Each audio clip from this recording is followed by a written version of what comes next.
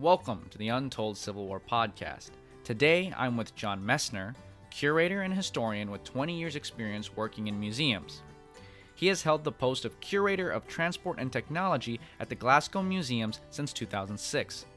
During that time, he was part of the project team that developed the Riverside Museum, winner European Museum of the Year 2013. In 2015, he co-curated a display about Glasgow's role in the American Civil War, which led to his work on the life of Jonas Wiley. Of course, this came out as a book, which he has written and I have a copy of, called A Scottish Blockade Runner in the American Civil War, Jonas Wiley of the steamer Advance. But before we get started, there's a couple things I gotta mention. First of all, if you haven't checked out the website, please go do that. I'm going to leave a link in the show notes, okay, so you can check out the new website. On there, we've even got a store now. I'll be selling original CDVs and original ambrotypes, so if you collect Civil War images, please check that out. We've got some really cool stuff there. We also have merch. Yes, the badge maker has teamed up with us to start producing some merchandise. And so we've got stickers. For those of you who wish to represent the Untold Civil War podcast, you can put it on your laptops, put it on your fridge, wherever you might put stickers, and represent the podcast. And also we've got painted tin cups. Yes, so these are really cool. They're hand-painted by the badge maker. They look great. You can put them up by your bar. You can have them on your desk. Really recommend these items. I have one for myself. They're fantastic. And actually, I've had a lot of people show interest in them, so I don't know how long they're going to stay in stock. We're already down half the stock already, so that's really cool. I really thank you guys. Of course, if you don't want to do that, you can always subscribe and become a Patreon subscriber. That's another way that supports the show. I'd really appreciate that. That'll also give you the chance to ask questions to our guests. So it's a great way, if you are doing any sort of research project or anything like that, you can get direct access to these experts.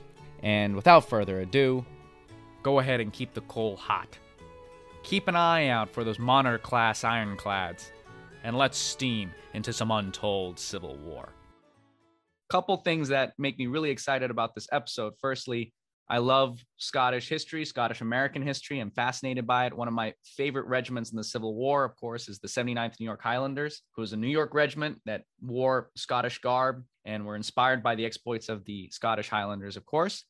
And also, I think since we focus on untold stories, blockade running and naval history of the Civil War, I feel is very, very much untold. So thank you so much for coming on the show to talk about this topic. Thank you, Paul. It's a pleasure to be here. I've really enjoyed your podcasts so far. And like you said, it's the story of Jonas Wiley and blockade running in general, I feel sometimes does get overshadowed by definitely the land aspects of the war, but also the more kind of glorified naval battles, both at home in kind of closer waters and abroad. So it's great to be on. You know, I just mentioned how this story is relatively untold. How did you find this unique story? Yeah, it's interesting because, as you just said, in 2015, I worked with one of our curators at the museum, and we looked at Glasgow's role in the Civil War, and that primarily were the steamers, the paddle steamers, that were used to run the blockade. And Glasgow Museums has a great collection of ship models. Most of these came from the actual companies that built the ships themselves. They're not amateur models. They were from the yards. And several of these were blockade runners. So we developed a display looking at what they were being used for, what they were transporting. And in the middle of that display, in addition to the models, we also have a really fine oil painting.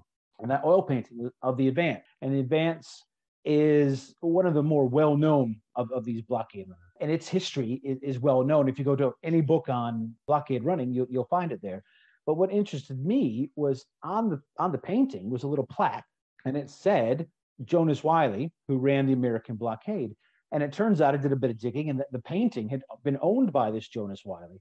And that was interesting because if you go to the books on the Civil War blockade running, especially Stephen Wise's book, Lifeline of the Confederacy, there's a mention of Jonas Wiley, usually in the footnotes, or at least kind of more of a minor player on the vessel. And that just kind of piqued my interest because there's also a couple mentions in contemporary either diaries or other kind of recollections that either said he was Scottish or he was English. We didn't know much about him, actually. We had no idea. So that kind of lent me to then go to look up kind of newspaper accounts here in the UK, in Scotland, just to see if that name, Jonas Wiley, hopefully would make a few hits. It's a bit more of a unique name. And sure enough, it did. And from there, we started to find out that he was indeed Scottish. A lot of people in the 19th century get called English, where they were actually Welsh or Scottish or so on. And he's from a place called Fife, which is a county just north of Edinburgh, here in Scotland. And more kind of stories started popping up. And what really interested me was a report of a lecture that he gave about his time as a blockade runner. And this was several years ago, just after the display opened. And that just almost became a string for me to pull, because I wanted to find out more about this guy. We were able to put a bit about his history into the display, but I found out more and more that it seems that he had a much bigger role on the vessel than was acknowledged either in contemporary accounts or in more recent academic books on the subject. And that just then led to kind of looking at archives across the United States, here in Britain, even as far as field in Australia and New Zealand, and really discovering his whole maritime career, which led up to his role on the Advance in 1863. And then what happened to him after he finished his time on the blockade, and he finished his time at sea, and then he came back here to Scotland, and then he started giving these lectures about his time as a blockade runner. And that's one thing I really like about your book, how you open up with that scene of him presenting, which is a great lead into the story. Since we're talking a little bit about that theatrics, can you discuss the fascination and romance behind the idea of the blockade runner? I mean, we know him from Rhett Butler and Gone with the Wind. Jules Verne wrote the book, The Blockade Runners. Is there any truth to this romance? I think that there's definitely a bit of a spice sprinkled in, because as with lots of things, when you make a drama out of it, sometimes it sounds like it's kind of drama all the time. And that wasn't the case for blockade runners. Yes, indeed, they were sailing in from Nassau, they were sailing in from St. George's into places like Wilmington or Charleston, South Carolina, or Mobile, Alabama. And that was part of their job. And that was kind of the really interesting 2 or 3 days of their job. The rest of their job was basically sitting around waiting to do the return. But in saying that, this kind of notion and this character of a blockade runner, definitely after the Civil War, here in Britain at least, and of course with Jules Verne, came this kind of modern, it's not a pirate, because they're not fighting, they're not firing upon federal warships, they're not kind of engaging in battle, but it's still kind of cat and mouse. You're still kind of trying to evade the federal warships lurking outside these ports, but also in the ports themselves, and even in places like London, Glasgow, and Liverpool, there are agents moving about. There are American Union agents or government agents trying to find out which ships are being launched, or which ships are being armed to become an actual armed raider, not a blockade runner. And there are Confederate agents moving around trying to purchase these vessels. And that all kind of spy, intrigue, kind of mysteriousness. Then if you add that into the whole, well, it's on the high seas and you're trying to evade these Union ships and the actual kind of natural forces of the open water, it definitely became one of those almost kind of Victorian kind of worthies or kind of comic characters. In addition to the actual real life stories, and several were published either within the lifetimes of the blockade runners. In addition to those actual real life stories, kind of fictionalized stories, definitely throughout the end of the 19th century, when the Civil War was still very fresh in the memory of a lot of people, were one of those kind of interesting high seas adventures. You know, it's a great story. And I would like to just, before we get into Wiley's career, is sort of paint the picture, set the scene for my listeners. So could you discuss Scotland's role in worldwide commerce? Sure. The Civil War obviously starts in 1861. One of Abraham Lincoln's first proclamations is to kind of establish this blockade. And we don't have enough time to kind of talk about the whole story of it. But throughout 1861 and early into 1862, it's pretty much a kind of a paper blockade. Most ports are still widely open. There are very few naval vessels available to patrol them. I mean, at the start of the war, there's a handful of Union vessels, no way they can patrol. So as the war progresses and as more vessels are either built or purchased by the Union Navy to patrol these, it becomes harder and harder for sailing vessels or deeper drafted merchant vessels to make it in. They need something that's faster, something that's a bit more sleek, that it's used to kind of going up and down rivers, but that can still carry good cargo.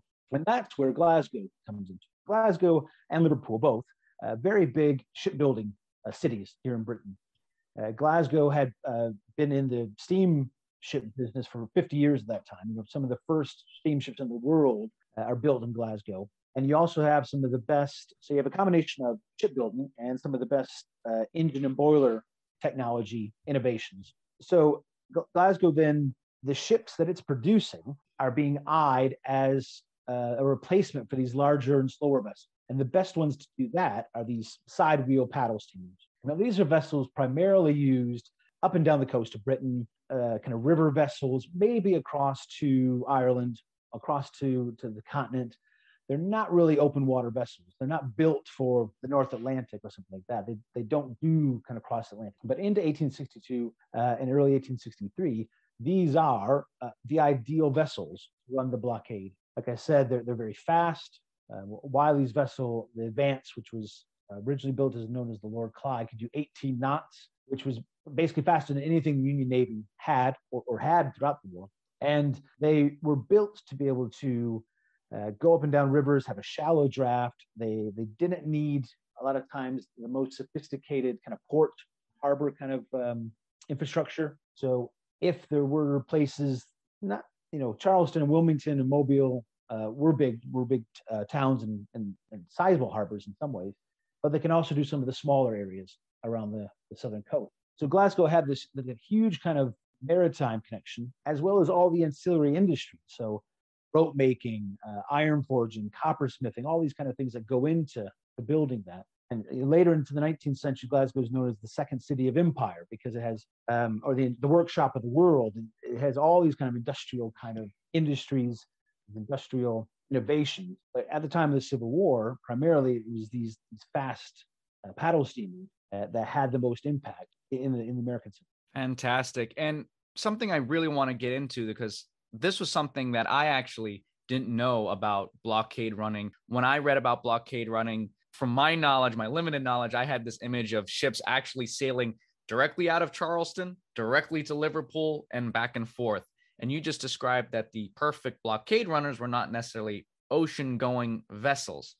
So could you just discuss like sort of that route, that French connection, if we will, that secret route through, I think it was through Nassau, right? That most of these ships were operating. Yeah, it's one of those things that, I mean, when I came to do the work on this display, it wasn't something that I knew a lot about. You know, I did some, obviously, history in high school, and I did some stuff at university and college. But blockade running and the whole kind of logistical chain of supply chain isn't really discussed too much. And it did have a huge impact on the outcome of the war. And I should say that, you know, it wasn't blockade running to the north, obviously, but there was still British-made goods going to the north, weapons. But what it involved was a trade from British and European ports that would then take larger merchant vessels down to the ports in the Atlantic and the Caribbean. Primarily, these were Nassau in the Bahamas, Bermuda, St. George in Bermuda, and to a lesser extent, Havana in Cuba. And in those ports, the larger ships would unload all their cargo, and then they would be transferred onto the blockade, onto the faster, less ocean-worthy vessels. Now, they could still make these journeys, don't get me wrong, but the natural kind of hazards did claim their own amount of ships as well. It wasn't just, you know, Union gunboats who were chasing these vessels down. Some of them didn't even, you know, leave British waters because the storms were so bad, or just because the waves, you know, loosened the hull and created leakages. So in from Britain came the large merchant ships. Everything was unloaded in these ports, which up until the 1860s were not big trading ports. You know, Nassau and St. George's were pretty much backwaters at that time. And even places like Wilmington, it had a maritime history, obviously, but it was not a major port. The best thing for it was it had great railway connections. So it had railroads that could go up to the north as well as south and west. So that's why the kind of the wider blockade running isn't just the ships going back and forth from Nassau and to Charleston and so on. There's a whole supply chain running from in Britain, where you have Confederate agents or private companies and privateers purchasing all the goods, arranging to get sent over to the Caribbean, or will get transshipped and picked up by these faster, more sleek vessels that can then wait for the new moon or good conditions, make it as hard as possible for lurking Union warships, catch them as they try to run into the southern pole. General Lee was sitting in the saddle, quite frustrated, rotating a map, when he turned to General Longstreet and says, "General Longstreet, I, for the life of me, cannot seem to find where we are." General Longstreet looked over at General Lee, said, "Well, according to the Civil War Trail sign over there, we're not far from Gettysburg." Well, I'm not sure if that's how exactly it went, but I do know that Civil War trails mark Civil War battlefields and Civil War sites across the United States, and they are a great sponsor of ours. So if you want to learn more about Civil War trails and how to plan your next Civil War vacation, please check out the link in the show notes. And actually, my next question, I think this is the perfect time for it, comes from one of my Patreon supporters, my Patreon patrons. Quick plug, if people want their questions to be asked to these experts, you can use the link in the show notes to become a patron on Patreon and ask your questions on there, and I will submit them to the experts. So this one actually comes from Mike, and he wants to know what specific cargo was traded with the Confederacy. Well, it's a good question. Thanks very much for that. Basically, almost anything and everything was going into the blockade. In terms of kind of military necessity, let's start with that. At the start of the war, the states that seceded did not have a large industrial capacity on their own in terms of armories, shipbuilding, gun manufacturing, things like that. A lot of those were in the north or in areas that weren't accessible to the Confederacy. So in terms of military items coming through, you have everything from small arms, swords, pistols, cannons, gunpowder, the raw materials and chemicals you need to produce this. You also have iron plating to plate warships. And then you have blankets, material to make uniforms, shoes, boots. Towards the end of the war, even food was coming through. And that was just kind of the military side of things. You also have a lot of these vessels that were private vessels. They weren't either owned by the states or by the Confederacy. And they were bringing in just anything that would make a profit.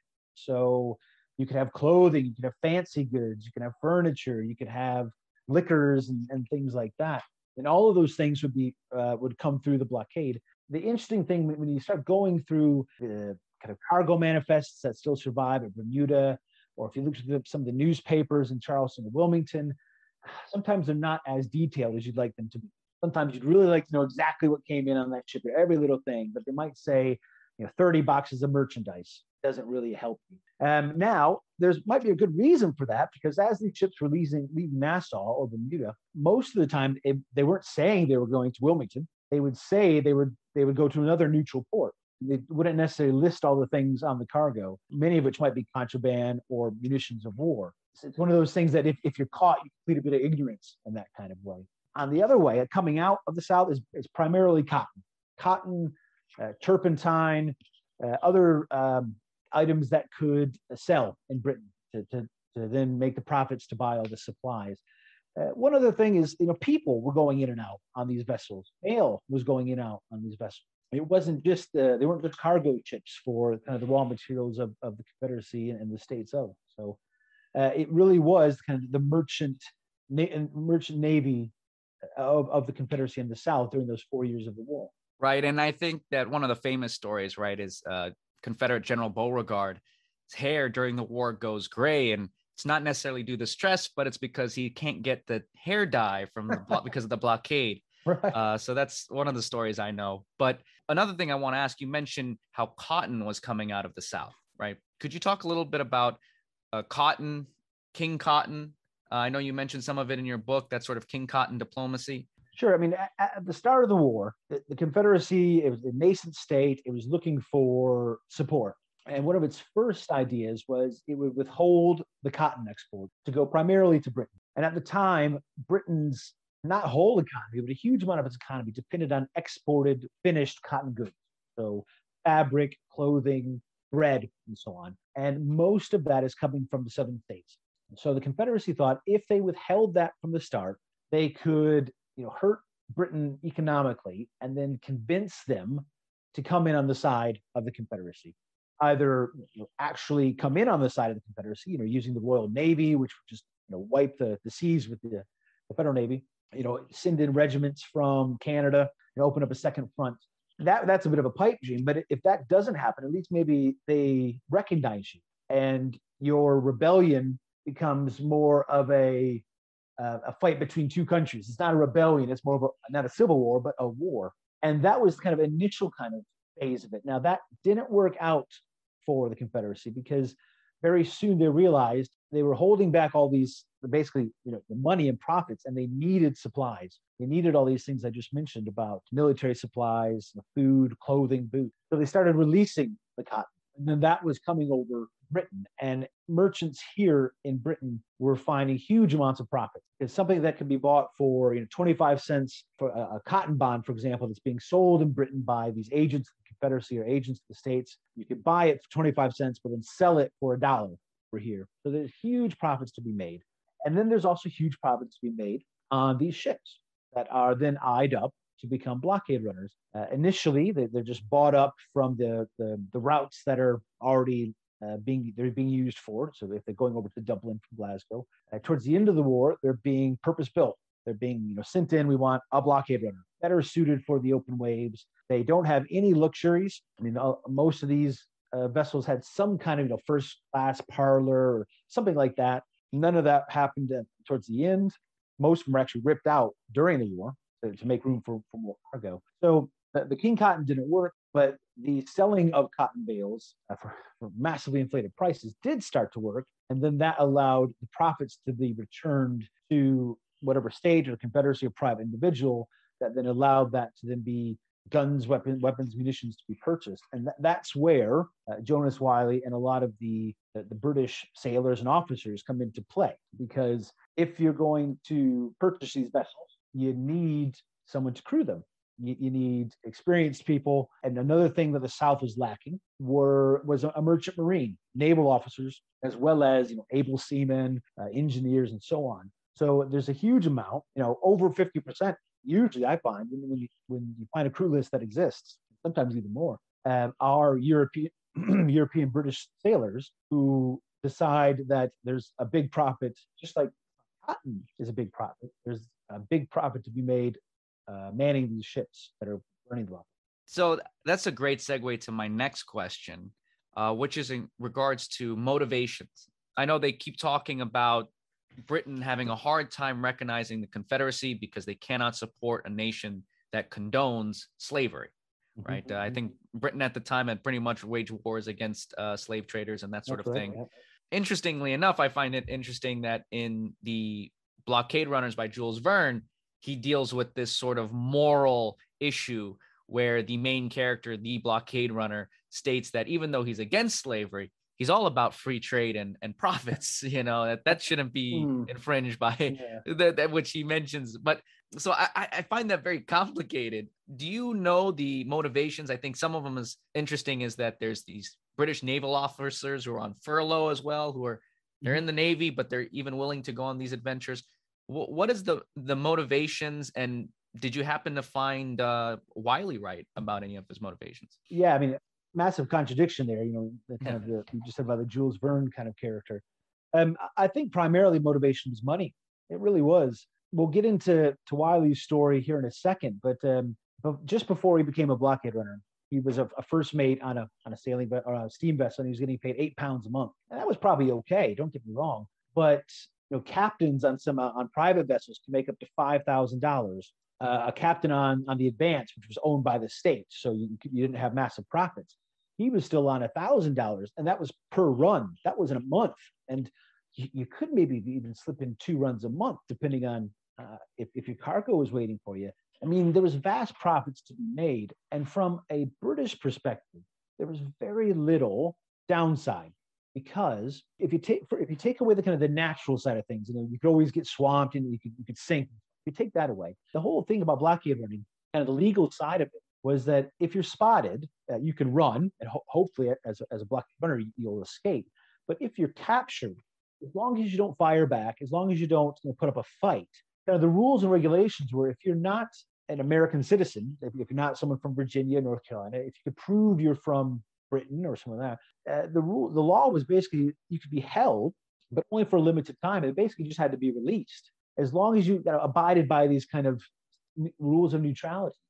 So if you're a British Royal Naval officer who's on furlough, or if you're a merchant officer, engineer, like I said, anybody like that, then as long as you abide by those rules, if you make one successful trip, you're probably making maybe 6 months, maybe in a year's worth wages just on that one trip. And if you do get captured, you get released, you can just hop on a ship, either bound for Liverpool or even Nassau, get on another one of these vessels and come back. And it wasn't until quite late in the war that Lincoln and the North basically said, well, enough of this. We'll pass a resolution saying, look, if you're a blockade runner, you need to leave America now. If you're not out in 14 days, and this is 1865, so very at the end of the war, then we're going to hold you liable. So for a British officer or a European sailor, it was a massive opportunity to make money. And at the end of the day, like you said, supporting a nation that had slavery, running guns, your continuing hardship both for on the home front and on the battlefront. But to you, you're probably not facing much kind of danger yourself, and the amount of money is, it's stunning amounts to some people. So you could see where that could be a very, very keen motivator for lots of sailors. As they say, everyone has their price, I guess. Yeah, for sure. Yeah. Yeah. Well, let's get into Wiley a little bit, because I find him a very interesting character. It seems like he was very well liked, kind of a jovial spirit, but he didn't get a start as a sailor, right? No, I mean, a very interesting story. And I'll get to a point here, the most interesting part of my whole research into Jonas Wiley. But he's born in 1828. He's born in a little village north of Kelso, in the Scottish borders. His father was a gardener, and he was down in that part of the world, helping the local lord redo his gardens, originally from Fife, I said. And after a couple of years, his father, Alexander, he met a girl down there. They got married, had a couple of kids. Jonas Wiley, who at the time was born as John Wiley. And they came back to Fife. And by all accounts, young John Wiley was quite a good, had a good mind to him. Didn't really fancy being a gardener. He actually got a job as a local school teacher for a year or so. He was only 17 or 18, so he must have some kind of intelligence to him. And then he gets awarded a place at St. Andrews University. And you're only looking at 20 or 30 students a year getting places there.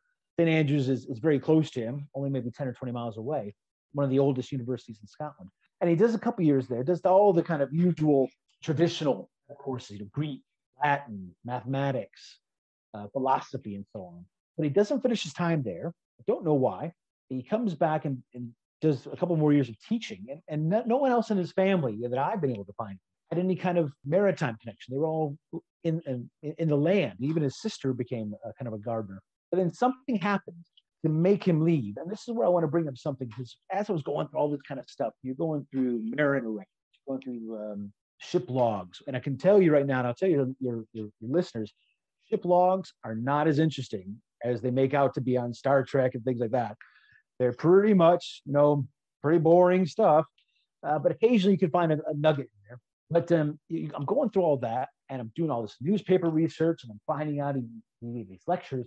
And then this thing pops up that he was in this magazine called The People's Friend. And I really need to explain this to your listeners, because The People's Friend, it's still going today, founded in 1869. So then, as now, was a primarily women's magazine, working women's at the time, full of things like romantic stories, but also things like biographies of famous Scots, and also kind of people who came up from nothing to become something of their lives. And I found this article, and it's from 1889, so 25 years after the war, and it's all about his life. And reading through it, and the stuff that's in there, it is like an adventure story, like a boy's own adventure story, full of shark attacks and poisonings and almost the threat of cannibalism, death, and romance. And I'm reading through it, and like, man, this sounds a bit fancy. Like we were talking about at the start, about this kind of idea of the character rather than the actual person. But amazingly, if you go through and you start marrying up what he says happened at certain times and his maritime records and the newspaper accounts, the archival things, it all really matched up. And it allowed me to give much more of a kind of a personal side of Jonas Wiley, all the way during his early maritime career and then during the Civil War. And I digress now and go back to say, well, he was a teacher, and then something happened and it doesn't say directly in the People's Friend. It sounds like there was some kind of altercation, some kind of maybe argument over a woman of some sort. In a local newspaper, the local teacher, John Wiley, is declared dead, and he wasn't dead. It said it says he came out the pub and he was run over by a cart Friday night. He wasn't that. Soon after that, he goes to sea. And he spends the next 10 years. He's 24 years old. It's quite old to be kind of a novice seaman. He starts as an apprentice, so like the lower rung, and works all the way up, third mate, second mate, first mate, at the first opportunity. So all of these grades you have to be at sea for 6 years or 4 years, or you have to be a second mate for so long. But at the first opportunity, he makes those kind of past examinations.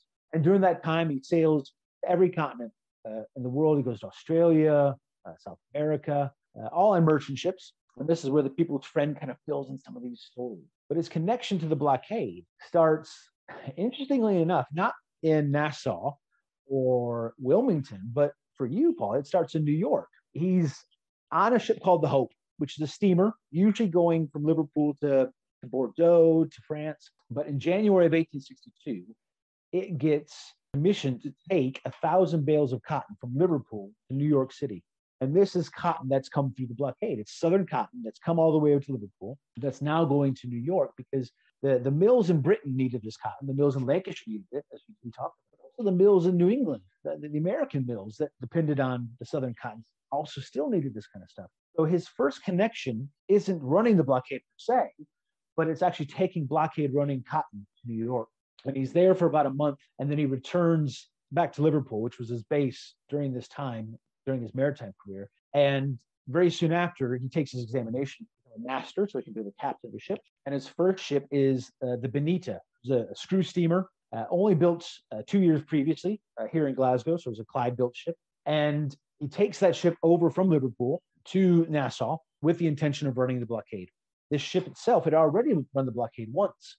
It had run the blockade of Charleston earlier in 1860. But as I mentioned a bit before, as the war progressed, these kind of larger maritime merchant ships became, they weren't viable anymore. They weren't able to beat the strengthening blockade. So he makes it over to Nassau. It did have a bunch of plate. So plate armor was the main cargo. That gets transshipped. He's not able to run the blockade. Must have been disappointing for someone.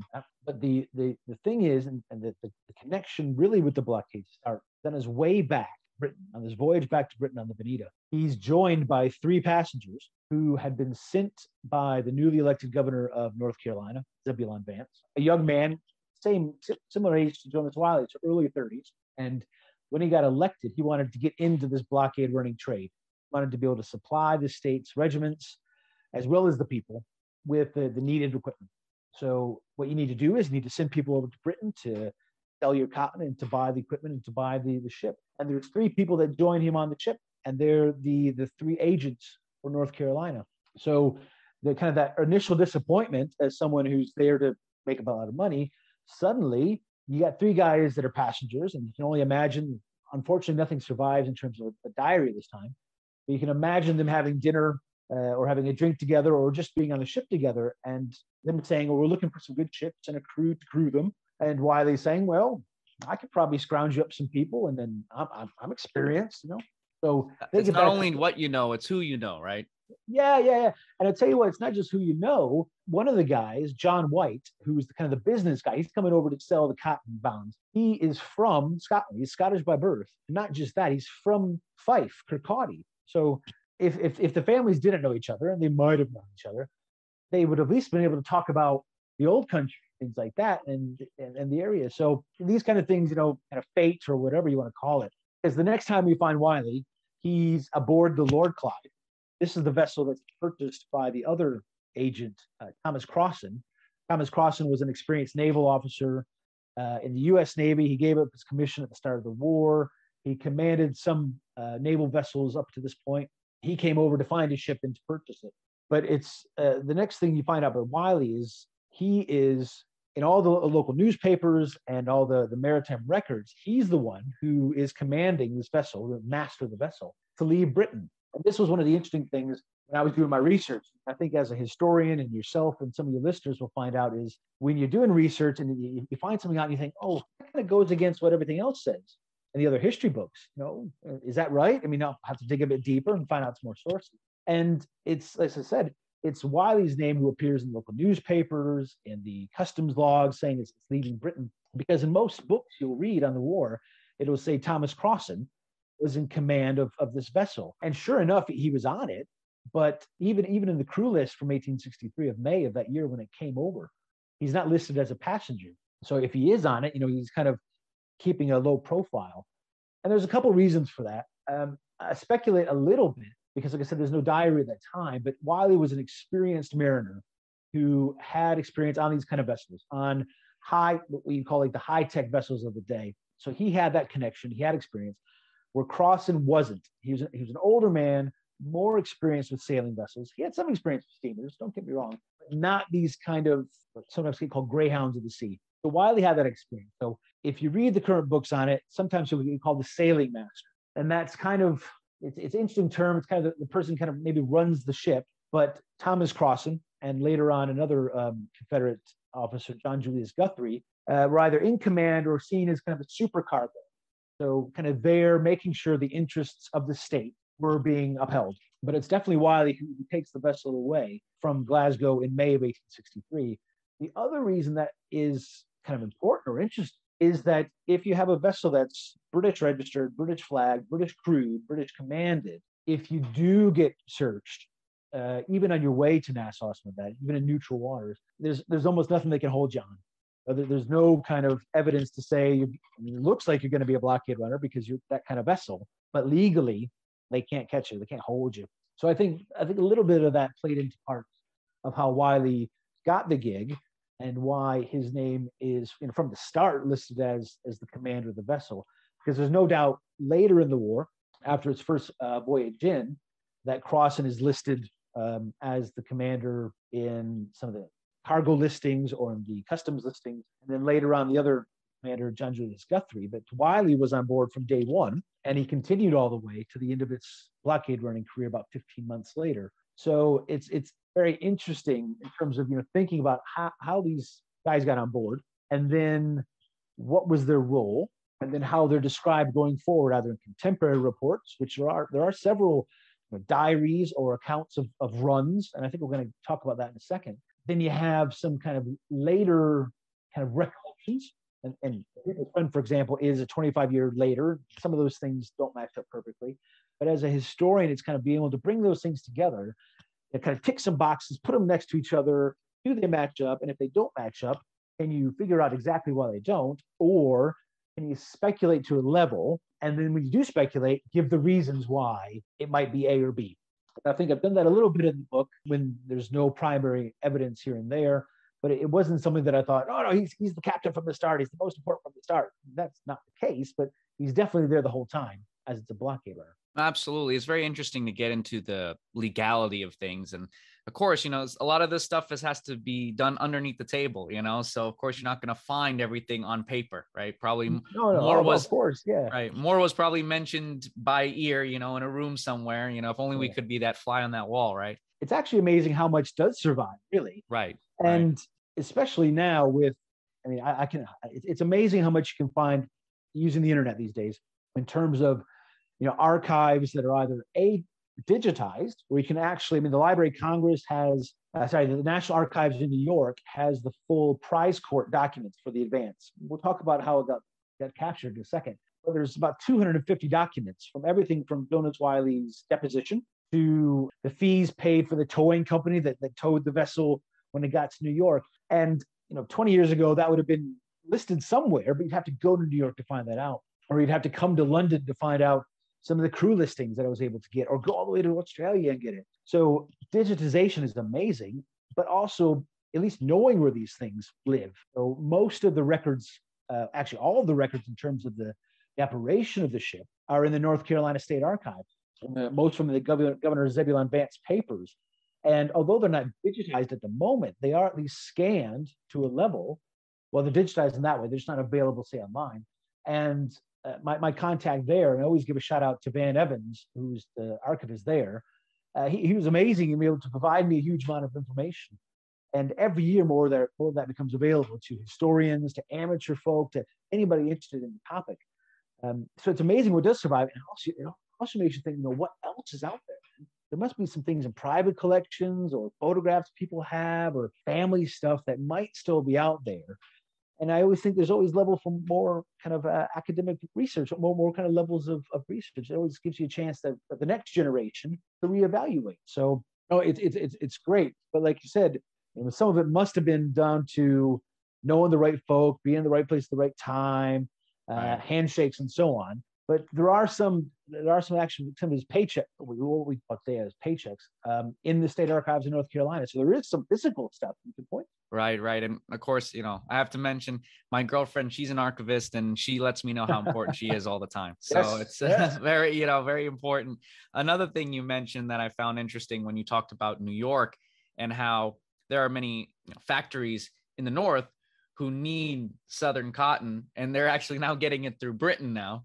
Yeah. Because of the blockade. And I find that interesting because if you look at Mayor Fernando Wood, who was the mayor of New York City during the Civil War, he actually talked about how before the war started, he thought New York City should secede and says, we're the biggest port in the United States. Imagine if we secede and we're still Yeah. able to trade with the South and still trade with Britain, And so really it is amazing that although it didn't work, that idea of King Cotton was a real thing. It was.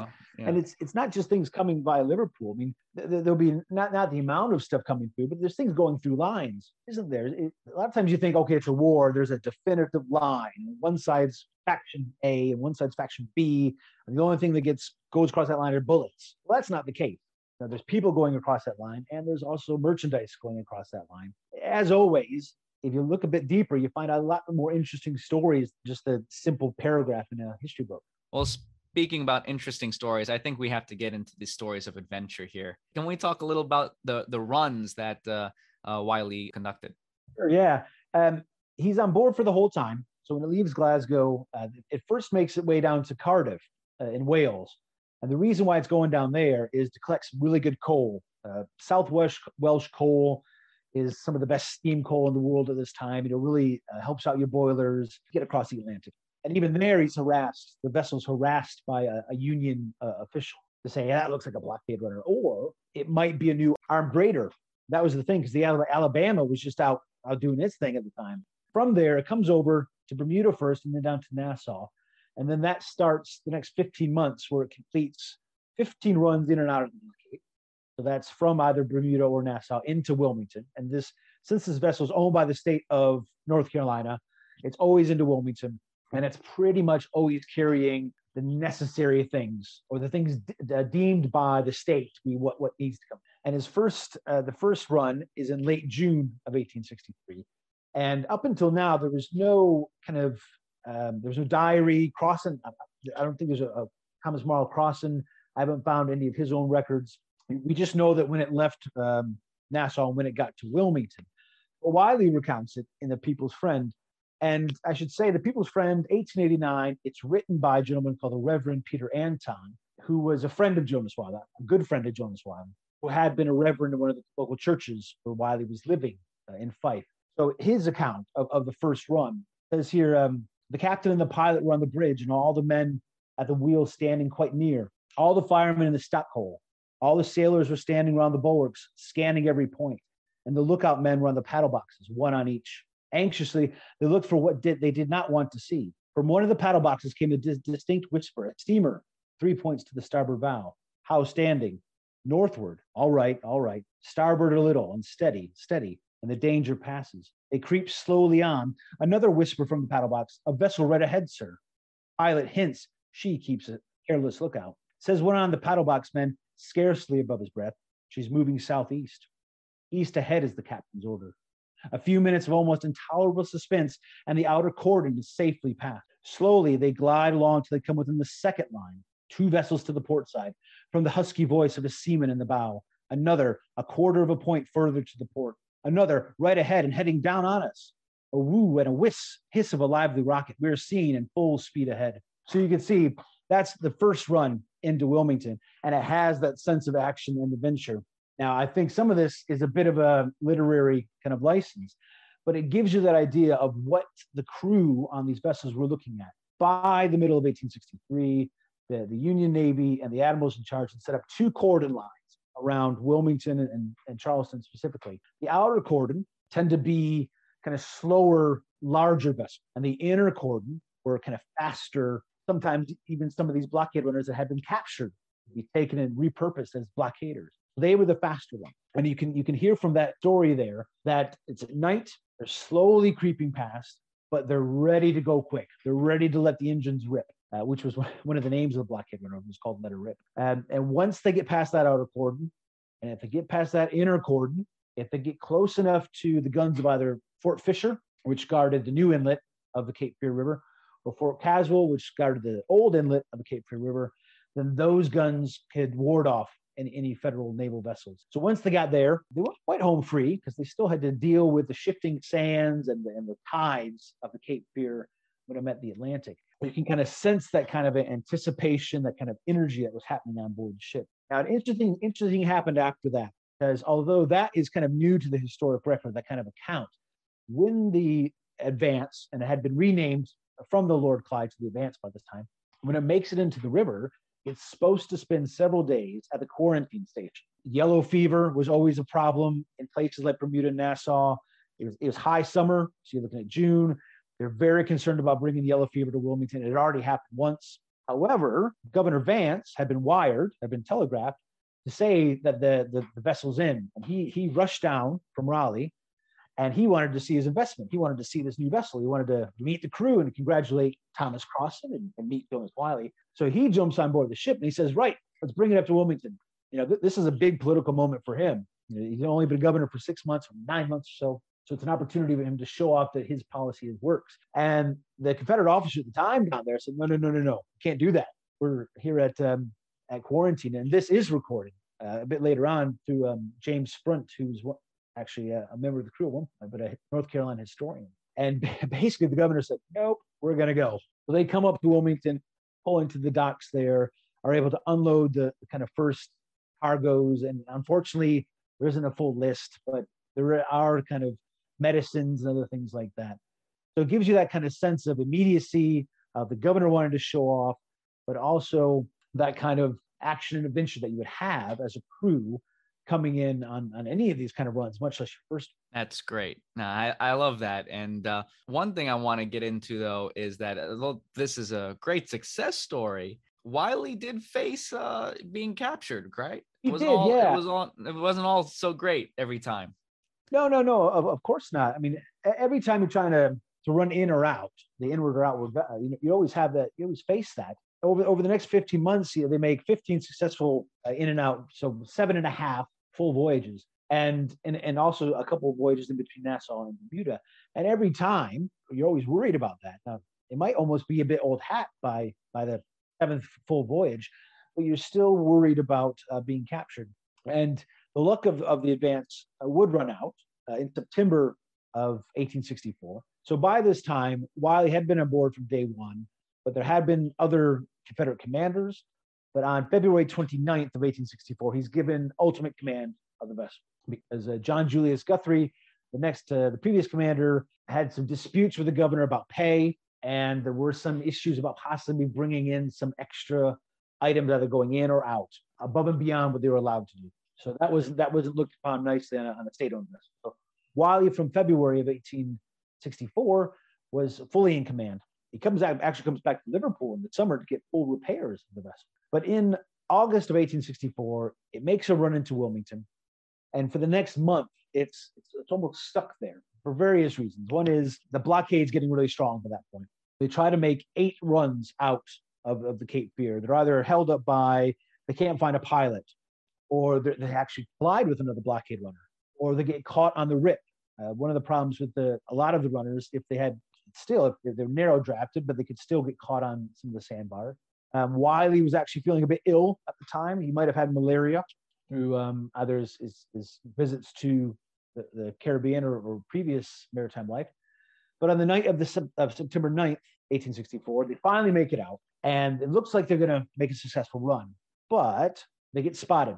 They get spotted by the USS Santiago de Cuba, one of the more large vessels. It's a paddle steamer. It can put in some speed, but nowhere near what the Advance could do. The reason why it gets spotted and ultimately caught is it's forced to use some of the poor coal. The good steam coal was given over to the CSS Tallahassee, which was in port at the same time.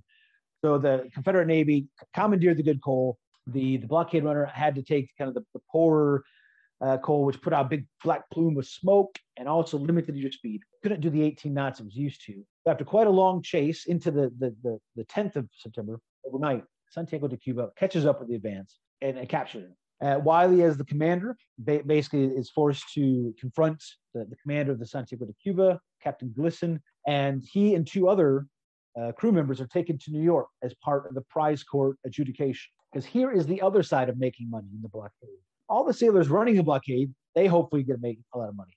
But the guys on the federal ships, Santiago de Cuba and things like that, if you capture one of these vessels and it gets deemed a lawful prize, it gets sold off, it gets auctioned to the highest bidder, and all the cargo gets sold off. And that gets divvied up between the admiral in charge and everyone involved in the capture. So if you're just a single ship with a couple hundred, maybe 150 crew members, everyone gets to share. And that could be, to a sailor, 6 months, a year's wages. So you don't want to fire on them too much. You don't want to sink them. You don't want them running aground. You don't want them escaping. But if you do capture them, there's big money to be made on both sides of the equation. Wiley makes it to New York, gets brought up in front of the prize court judge. All of this is recorded in the National Archives there in New York, and it's all online these days. It's fantastic. And his deposition is very dry, as you'd expect from a legal deposition. They say, where are you from? And did you know what you had on board? He's like, oh, no. The purser knew. They just loaded it. I was just going, whatever. Because he knew that as long as you didn't fight back, as long as you didn't make a big fuss, you'd be released. And sure enough, he was. So the three of them, it was him, the second engineer, Charles Harris, and the purser, Thomas Carter. They all went up, gave their depositions. A couple of days later, came back to Britain. They're on the RMS Asia, which arrives into Liverpool in October. So we're talking like a week or two after capture. And then he gets another command. He takes another one of these steamers out, a purpose-built one this time, that had been building in Glasgow, called the Susan Bairn. He brings it over to Nassau. He was a delivery guy at that point. But then in Nassau, he takes command of the Deer, another purpose-built blockade runner. And we're now looking at January of 1865.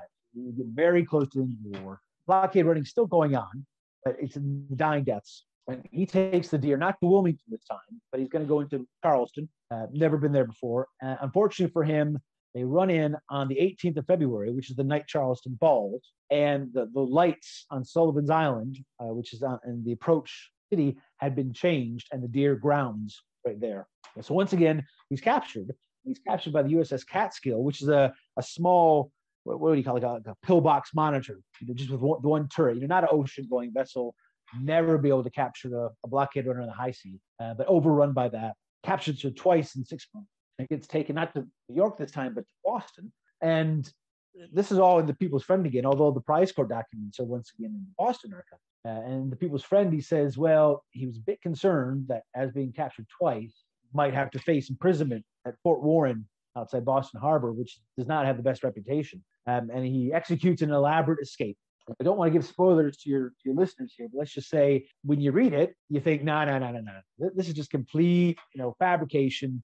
This is just telling a good story. You want your readers to have a lovely kind of time of listening to it. But once again, going through the kind of the factual records, I was able to marry up most of what he said. So I'll give him the benefit of the doubt for a couple of others. He comes back to Britain after that. But weirdly, he doesn't retire. He doesn't kind of come back and enjoy his wealth if he didn't make wealth. Some of these captains came back and built quite fancy houses or bought land. Wiley actually spends another 2 years at sea. So either he loved being a mariner, which maybe, or he still needed to make a bit of money, maybe. He actually takes two former blockade runners to South America in 1867 because there's a conflict raging there between Brazil and Argentina, Uruguay, and Paraguay. He takes two of them down there as delivery.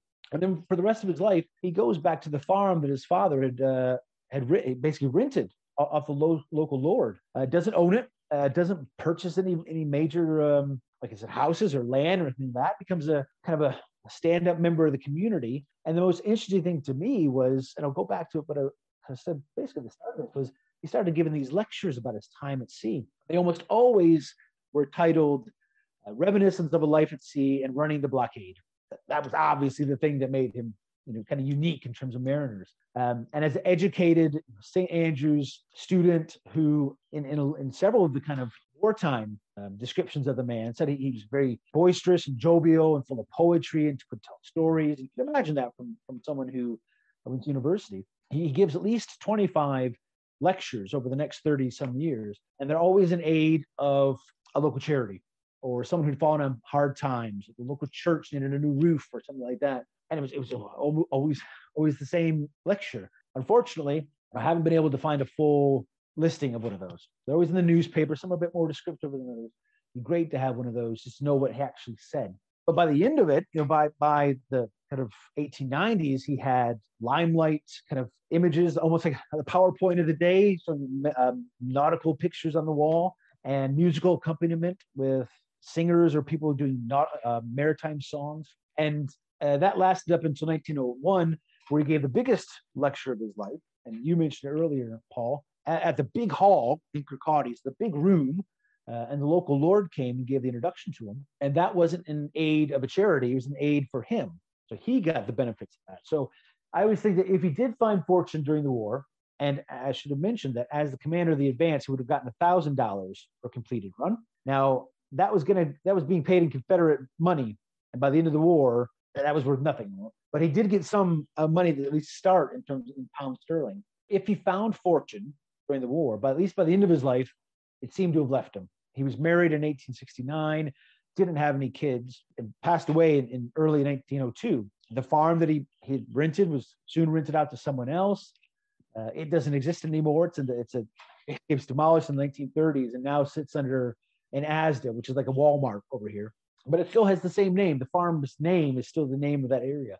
And Wiley's story, it wasn't you can't say it was untold or forgotten, because he is mentioned. He's mentioned in Stephen Wise's book. He's mentioned in several of the wartime actual kind of diaries.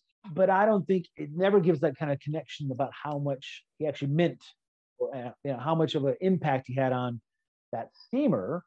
And because it was such a successful vessel supplying the state of North Carolina, how much it meant to the ongoing operation of the actual war. Because as Stephen Wise would tell you, that the Confederacy didn't lose battles based on lack of weapon. They always had the opportunity or the ability to get these kind of things brought into them, about moving those things around, being able to marshal enough men, and so on and so forth. And the regiments in North Carolina did have a bit of a reputation of being quite well outfitted. And a lot of that's coming in through the advance. So looking back on this kind of story, that's what really kind of piqued my interest to, like, who was this guy? It turns out, and was he important? And that painting I mentioned before was owned by Wiley and was donated to us, the Glasgow Museums, in 1917, so 15 years after his death, by his nephew, because he didn't have any children himself. His wife had passed several years after he passed, and his nephew donated this painting by a quite famous English maritime artist called Samuel Walters. He's done several blockade runners. I think he did the Colonel Lamb. He's done a Banshee. So, these are in the Liverpool Museum and other museums across the world. So this was not an amateur artist. This was someone who had a bit of gravitas to him. And this painting, probably sat in his lounge on top of his fireplace or something like that. And the one photograph that we have of Wiley, and this is going back to one of your recent podcasts, Paul, which I really love, is Ron Coddington. Is that right? The name, yes. About military images and looking at all these photographs from the war. We have the one photograph of Wiley, and that came in at the same time as the painting. And basically sat in a file for almost 100 years. Hadn't been scanned, hadn't been out there, hadn't been in a book. There's a couple other drawings of the man later in life, but no other kind of images. It'd be great. I've been searching, I've been looking. It'd be great to find more. If any of your listeners know, please get in touch. But it's really great opportunity to find a bit of a story. And you'd think everything in the Civil War has been written about. You would think that, right? People make books all the time. But here's an opportunity to really, actually, as a historian, as a curator, to get excited about a story about something that hadn't been told. And obviously, at the end of the day, these guys are running guns for the Confederacy and supporting a nation that had slavery and so on. And you always have to put that in your mind as well. But also take that off to the side and say, as well as, let's think about the historic record and add to that. And that's what we do as historians. And I'd hope in 50 years' time, or maybe longer, other people come along and revisit the subject and maybe add more to it. It's a fantastic work. I really enjoyed reading the book, and I really appreciated you coming on the show to talk about it. And of course, like you said, you didn't cover everything in the book. There's a bunch of stuff that my listeners can definitely get from buying the book. Where can they do that? Yeah, you can get it at all your usual kind of online retailers. It's put out by Whittles Publishing, which is a Scottish company. They've been great. If you go to their website, if you kind of Google a Scottish blockade runner in the American Civil War and Whittles, you'll find out a little bit more about what's in the book, a few of the early reviews that we've had. But if you go to your Amazons and if you go to your Barnes and Nobles, you'll be able to find it there. And also, if you're interested, some great books are Stephen Wise's Lifeline of the Confederacy, which is, I mean, he did that in the early 90s without any digital kind of stuff. And the kind of information there is just outstanding. And then from the Scottish side of things, Eric Graham's book, Clyde Built, which not only looks at the ships, but all the kind of intrigue going on around in Scotland at the time between Union and Confederate officers and agents, and who was ordering ships and who was trying to spot who was doing the ordering. Those are two other books. And if you're interested in Glasgow and Glasgow museums, if you Google Glasgow museums, you'll find out about the Transport and Technology Museum, the Riverside, and all of our other venues here in the city. Fantastic. And also, I believe you were on the ACW UK History YouTube. I've actually been on that show as well. Yeah, so I'm going to do a quick plug for my friend there. So if anyone else wants to hear more, you've done talks as well. So I mean, there's several now out there, and I recently did one for the National Archives because they just have, other than the state of North Carolina archives, the Boston and the New York archives, the prize courts are two of the biggest source of information. So we had Steve Wise on for that, and Van Evans from the North Carolina archives. Pretty much telling the story of why, but also encouraging people to use these kind of sources and do your own digging and find out some more stories and find out your own story to maybe publish something on or do something. Fantastic. Really, well, thank you so much for coming on the show. Thank you, Paul. I really appreciate it, and I hope your listeners enjoy. Thank you. Absolutely, and hopefully we can do this again. Yes, please. That'd be great. I hope you enjoyed that episode while you did the dishes, walked the dog, awaiting your verdict after being captured for blockade running, or dividing up the booty after capturing a blockade runner. I want to thank our sponsors, The Badge Maker, who, as I said in the beginning of the podcast, has teamed up with us to produce some really cool merch. Please check them out in the show notes. I also want to thank Military Images Magazine, another sponsor of ours, who does a great job to bring to light Civil War portrait photography. You know, we can read the firsthand accounts of the Civil War, but a picture is worth 1,000 words, and sometimes those images tell us more about those who served in the conflict and the conflict itself. So definitely go check out the link in the show notes and subscribe to the magazine, as I am subscribed, and get a couple copies. They are the best gift right now that I can say for any Civil War buff. So if you're thinking of getting something that your Civil War buff in your family, you know, he has everything already. If he doesn't have a Military Images magazine subscription, you can't go wrong there. So I definitely recommend that. Also, check out our website. We've got a lot going on there, as I've mentioned before. And if you want to stay up to date with us, you know, best thing to do is check us out on Facebook, check us out on Instagram. And if you like this episode, please give us a 5-star review on iTunes. It means so much, and it helps get the word out. Thank you very much. Have a blessed rest of your day. Stay safe.